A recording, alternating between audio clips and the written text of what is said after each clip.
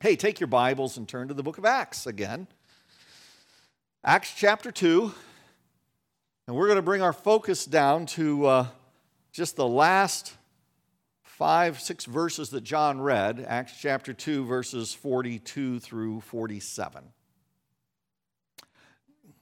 Near the end of his time in elementary school, our son decided he wanted to be part of the band. And initially his instrument of choice was going to be the saxophone, but he went to the band director, he tried out several instruments. It was recommended that he play trumpet. So we rented a trumpet, not knowing where this was going to go. Eventually we bought a trumpet. I will admit those early days were a little hard on the ears. But you know what, I can tell you, if parents out there are listening, it gets better.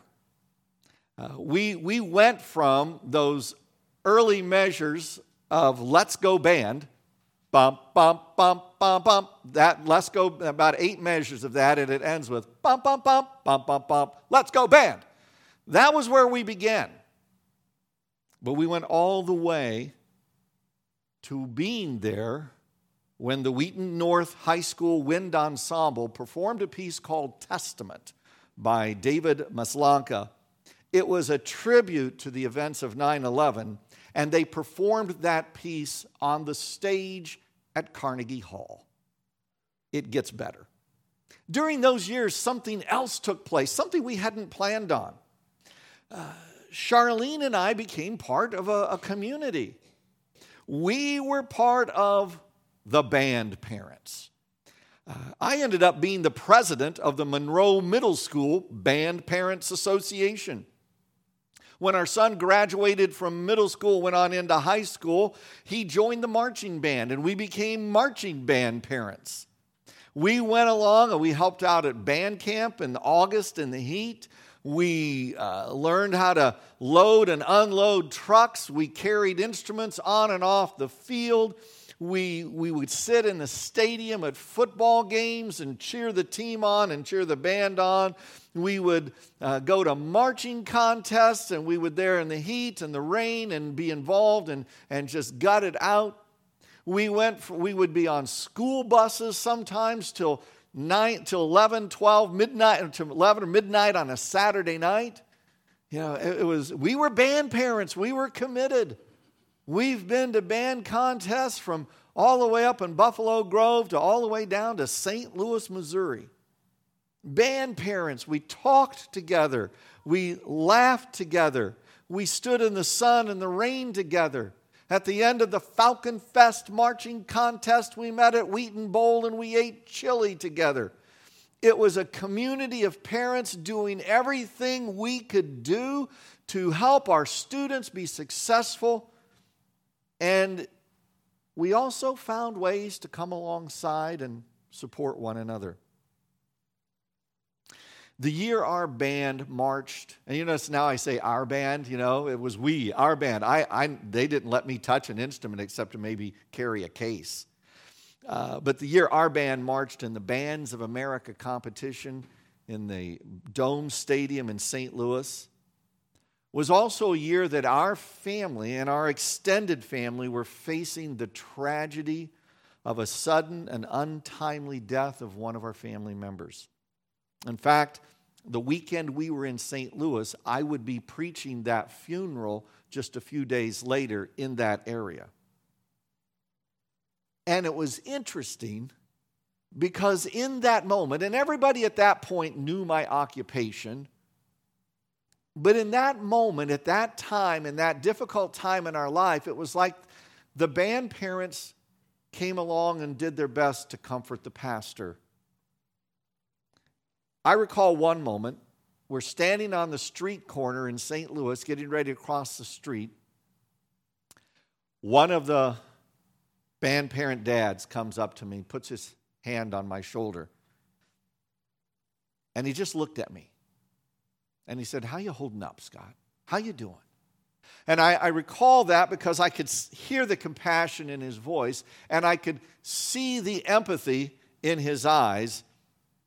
And I knew that he genuinely cared for what I was going through, what Charlene and I were going through at that moment. See, it's what you do in community. Eventually, our son did graduate from high school. We're grateful for that. And all of a sudden, upon graduation day, we were no longer part of the band parent community. The common thread that held us together in community was gone. Our son was no longer in the marching band. Now, even to this day, I still see folks now and again around town.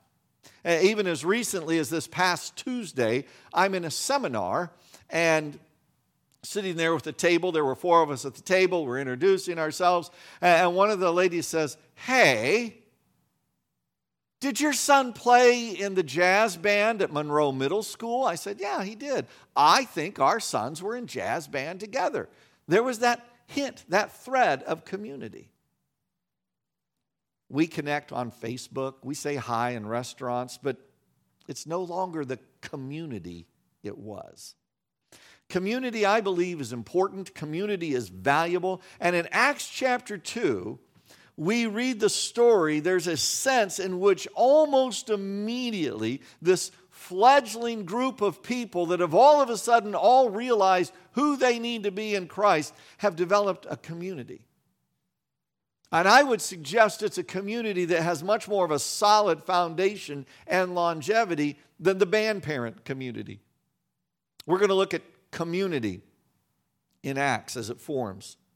And it's going to be the basis of our 5th principle in our study of timeless principles that we glean from this important part of our New Testament. Let me rehearse for a minute. To date, we've discovered that the principles that we've discovered are, first, we need to trust in the reality, the presence, and the power of the Holy Spirit.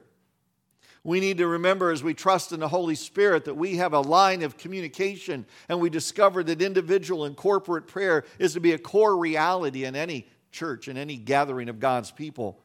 And when the more we pray, the more we understand our dependence, and so we learn to rely on the Holy Spirit to empower and guide us. And last week we discovered that we need to keep our focus on the core message, and the core message is the gospel of Jesus Christ. And all of those really build together to help us understand a community. Today, we're going to discover that no matter where we are, no matter what age we live in, no matter the culture we find ourselves in, as followers of Jesus, we need this principle. We need to embrace the strength of a faith community. That's our timeless principle today. Embrace the strength of a faith community. Now, the reason I've stated the principle that way is because the core reality of our community as Christ followers is our faith in Jesus. You would say, why don't you embrace the strength of a church? Well, because a church is a faith community, and by saying it's a faith community, it's based on our faith in Jesus Christ. Let me put it this way. The cross of Jesus Christ is the great equalizer. Everyone must come to the Father through the cross. There are no alternatives. You've heard me say it before. There are many, many ways to Jesus, many avenues that people come to when they come to that realization of who Jesus is. But Jesus said it himself in John 14, there's only one way to the Father. He said, I am the way, the truth, and the life. No one comes to the Father but through me. And the second thing we find in this timeless principle is that when we come together based on our faith, we have a stability and a strength, if you will, to stand up to a great deal together. You can't read very much in the book of Acts and not realize that this new community of believers that sprung up was not necessarily popular among everyone in the city of Jerusalem where they began, or even in the Roman world. They needed each other. As we've already seen in Acts chapter 2, 3,000 people are all of a sudden drawn together. at the end of Peter's sermon, they've responded to the message of Peter regarding Jesus and the purpose for which he came to this earth. They've repented, they've changed their minds and their ways and have put their faith in Jesus. And it's kind of like, okay, this is great. Now what? What do we do now? And Peter and the apostles begin to teach them. They want to know what it means to live in the kingdom reality of Jesus. What does it mean to live gospel, as we talked about last week? And what we have in these verses in Acts 2, 42 to 47 is kind of a thumbnail sketch of the foundation of the faith community that sprung up. And I believe we can learn from that. I believe we can see our timeless principle grow out of that. So we see here in Acts 2:42, they devoted themselves to. I'm going to stop with that phrase right there. They were devoted to. The word that's translated devoted has the idea of holding on to something. It has the idea of having a strong bond, a connection to something. In his translation, the late Eugene Peterson in the Message says, they committed themselves to. Every community is committed to someone. Every community is committed to something or some person or some system of beliefs. Every community has something that bonds them together. As marching band parents, we were committed to all the elements of marching band. Our focus was the success of the band, and it sometimes came at great personal cost. But I'm going to tell you the mantra, I wish I would have had money for every time I heard this, because maybe retirement would be a little closer. It's all for the kids. Now, it was all for the kids. We showed by our actions that we were devoted to our kids and to this activity. The people in Acts committed themselves and were devoted to 4 very specific things. First of all, they devoted themselves to the apostles' teaching. Let me put it this way. God's word sets the tone for a faith community. Luke says they were devoted to the teaching of the apostles. Remember, there were 12 specially chosen individuals that Luke in his gospel names as apostles. And those apostles been handpicked by Jesus to spend time with him, to learn more from him. He was training them and building them into a force that would go out and change the world. One of those, though, happened to be Judas. And when he was out of the scene, then they got together. We saw that in Acts 1, and they chose another. These were the 12 that were the main teachers. They were focused on teaching all that Jesus had taught them. They had leaned on the Holy Spirit to give them understanding of the Scriptures, and then they began to apply the Scriptures. Now, you got to bear in mind something. The only Scriptures that were available to them at that time were what we call Genesis to Malachi. Those were the Scriptures. So I got to believe they relied heavily on that sermon that Jesus preached at the end of Luke, where he talked to the 2 from Emmaus, and he started with Moses and the prophets and showed how they all pointed to him. And then later on, he's in the upper room, and he goes with Moses and the law and the prophets, and he shows them again all that related to him. And I believe that because Jesus said in John 6, 14, 15, and 16, the Holy Spirit's going to teach you and remind you what I've taught you. And they were relying on the power of the Holy Spirit, and they were teaching, and they were showing the way that Jesus fulfilled the prophecies, and they were instructing others how to live based on that. We choose our faith communities by using a lot of different metrics these days. Sometimes we look at the facilities. Oh, they have climbing stuff for the kids. That would be fun. Sometimes we look at the programs. Sometimes we look at the background and education of the pastor, staff, and I could go on. We have all these metrics. And yet, I think this timeless principle is one of the most important one personally. Is the Word of God primary? Is the teaching of the Word of God primary? Because God's Word sets the tone for the faith community. But there was another thing to which they were devoted. In fact, I'm going to teach you a new word today, one that I'm sure you'll see in a dictionary somewhere. And it's this. They discovered that one anotherness is foundational for faith community. One anotherness. That's a whole new word. In fact, in my Microsoft Word document, there's a red squiggly line under that word, which means not a word. But it is now. There's a great little book out there. It's been out for a long time by Reuben Welch. It's on the book of 1 John. It was introduced to me by some friends. And the title, I love the title. It's entitled, We Really Do Need Each Other. And that's the essence of one anotherness. We need each other. The New Testament is replete with one another passages because we need one another. God has designed us to need one another. He's designed His faith community to be a community where we need one another. The church, the faith community, is not just about me, it's about us. It's about that which holds us together. The word fellowship is a very important word. It says they were devoted to the apostles' teaching and to fellowship. And to the fellowship would be the actual, if you were to take all the words there, and to the fellowship. What a very important word in the New Testament. We've allowed that word to kind of devolve in its meaning.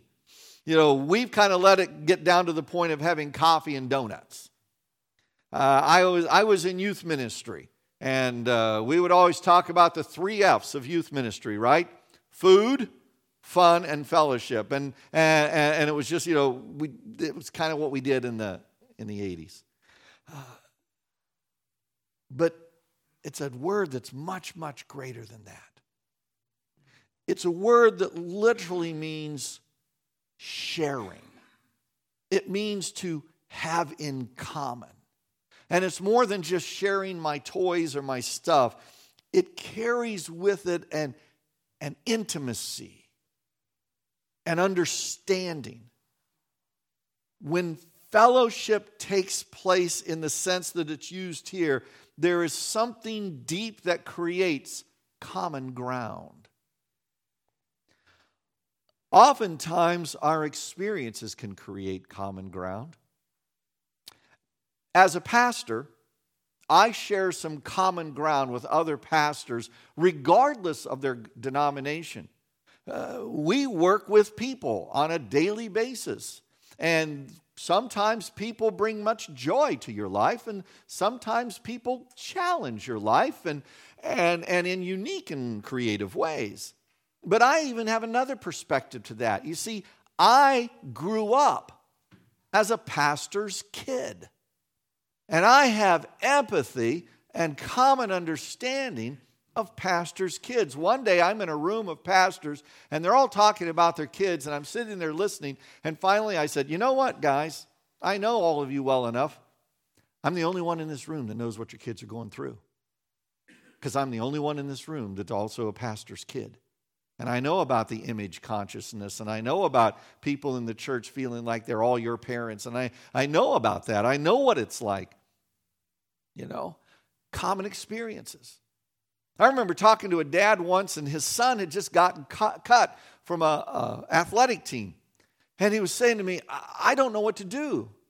I never got cut. Every team I tried out for, I made. I went, wow, I can relate. I remember getting cut. I remember the frustration. I had worked hard to make that team. I remember that. I had common ground with his son. I've had the privilege of being in the delivery room for when all 3 of our children were born, so I have common ground with other dads. My wife, however, delivered all 3 of those kids. She has another common reality with other mothers that far exceeds my experience. The closest I've gotten is I've delivered a few kidney stones, and so I can relate to a little bit of that pain. Common ground. But in 33 AD, in Jerusalem, we have about 3,000 people. 3,000 people who were from different backgrounds, different experiences, different ethnicities. And Luke says they were devoted to the fellowship. They were devoted to one anotherness.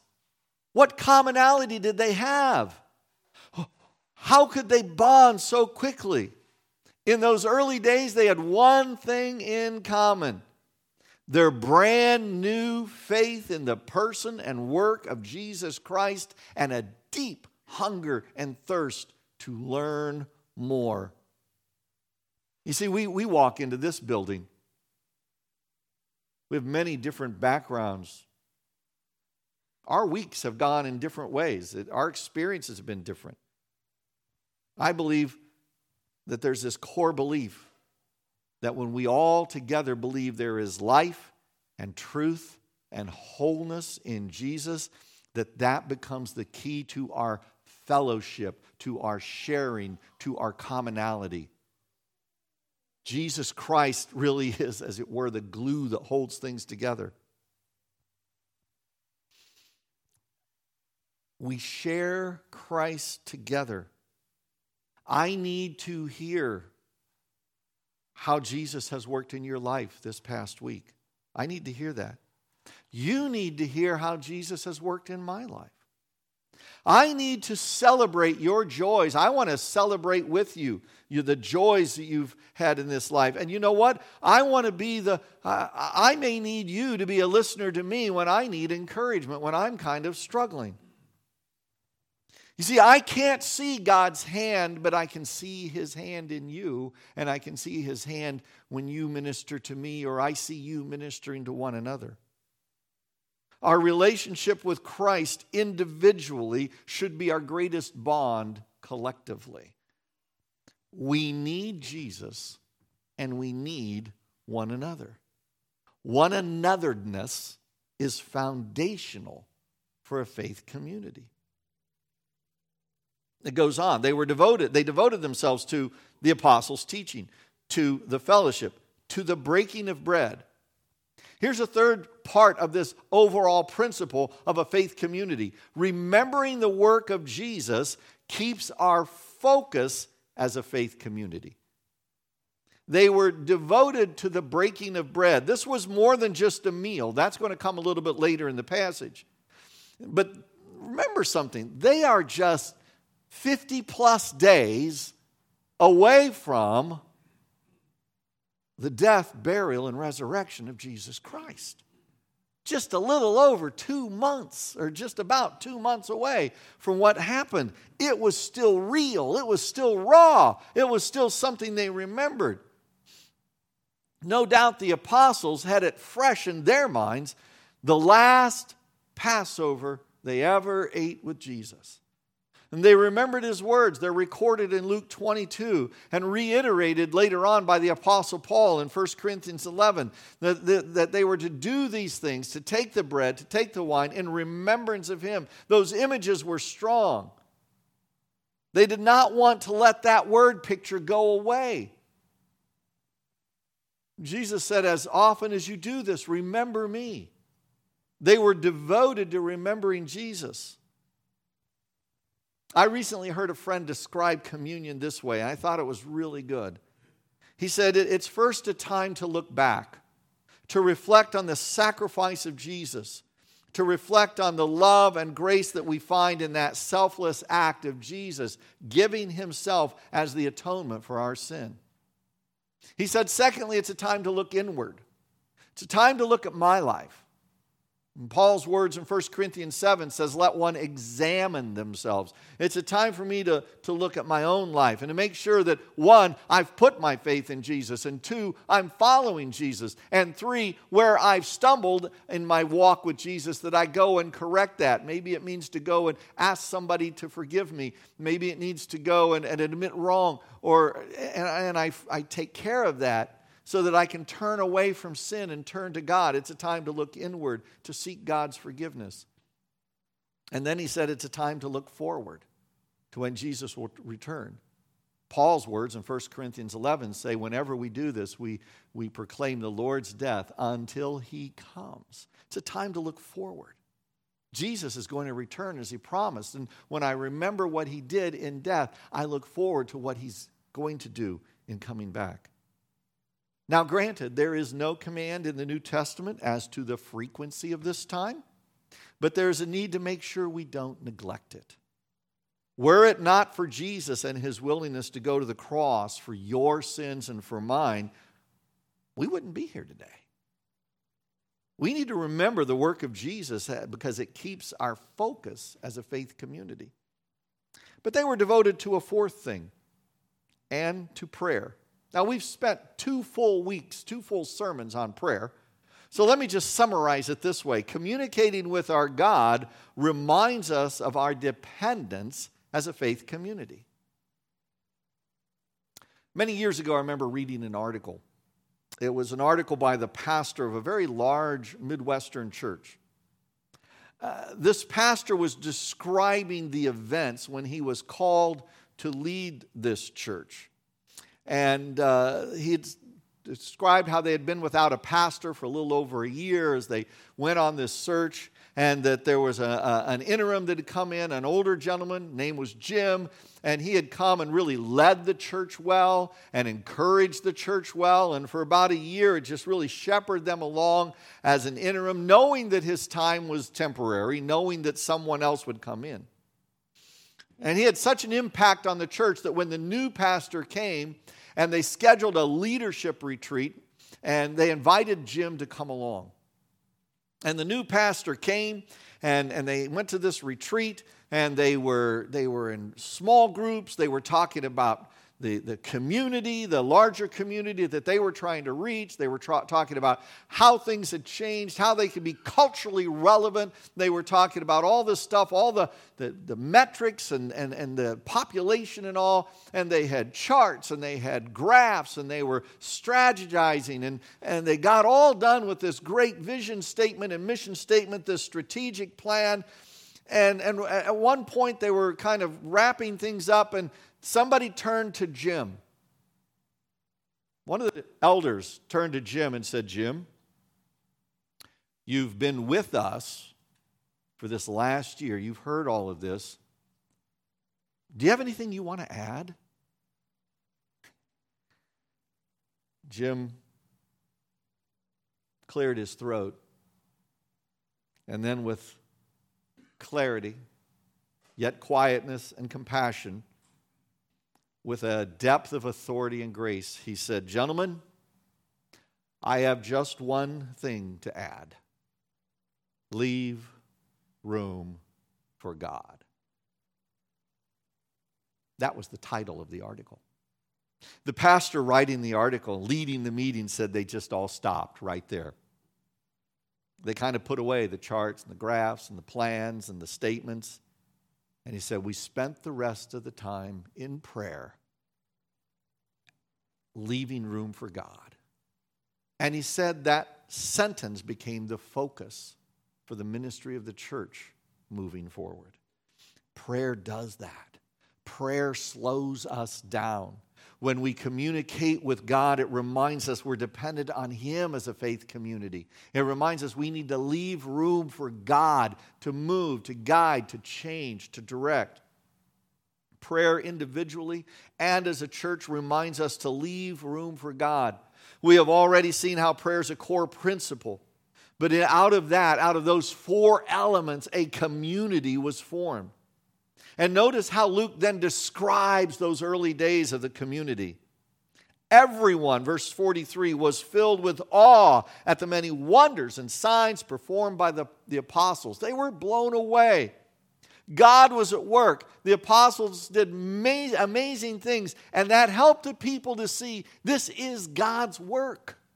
Start to finish. It's not some kind of plan or vision or mission. It's God's work that we're part of. But it grew from there. All the believers were together and had everything in common. They sold property and possessions to give to anyone who had need. Every day they continued to meet together in the temple courts. They broke bread in their homes. They ate together with glad and sincere hearts, praising God and enjoying the favor of all the people. And the Lord added to their number daily those who were being saved. This commonality that they had in Jesus Christ, this fellowship, this bond, it grew, it spread. There were experiences of true one anotherness. All of a sudden, they realized some people had made great personal sacrifices to enter into this newfound faith. Some of those people were very poor, and others of them were quite wealthy.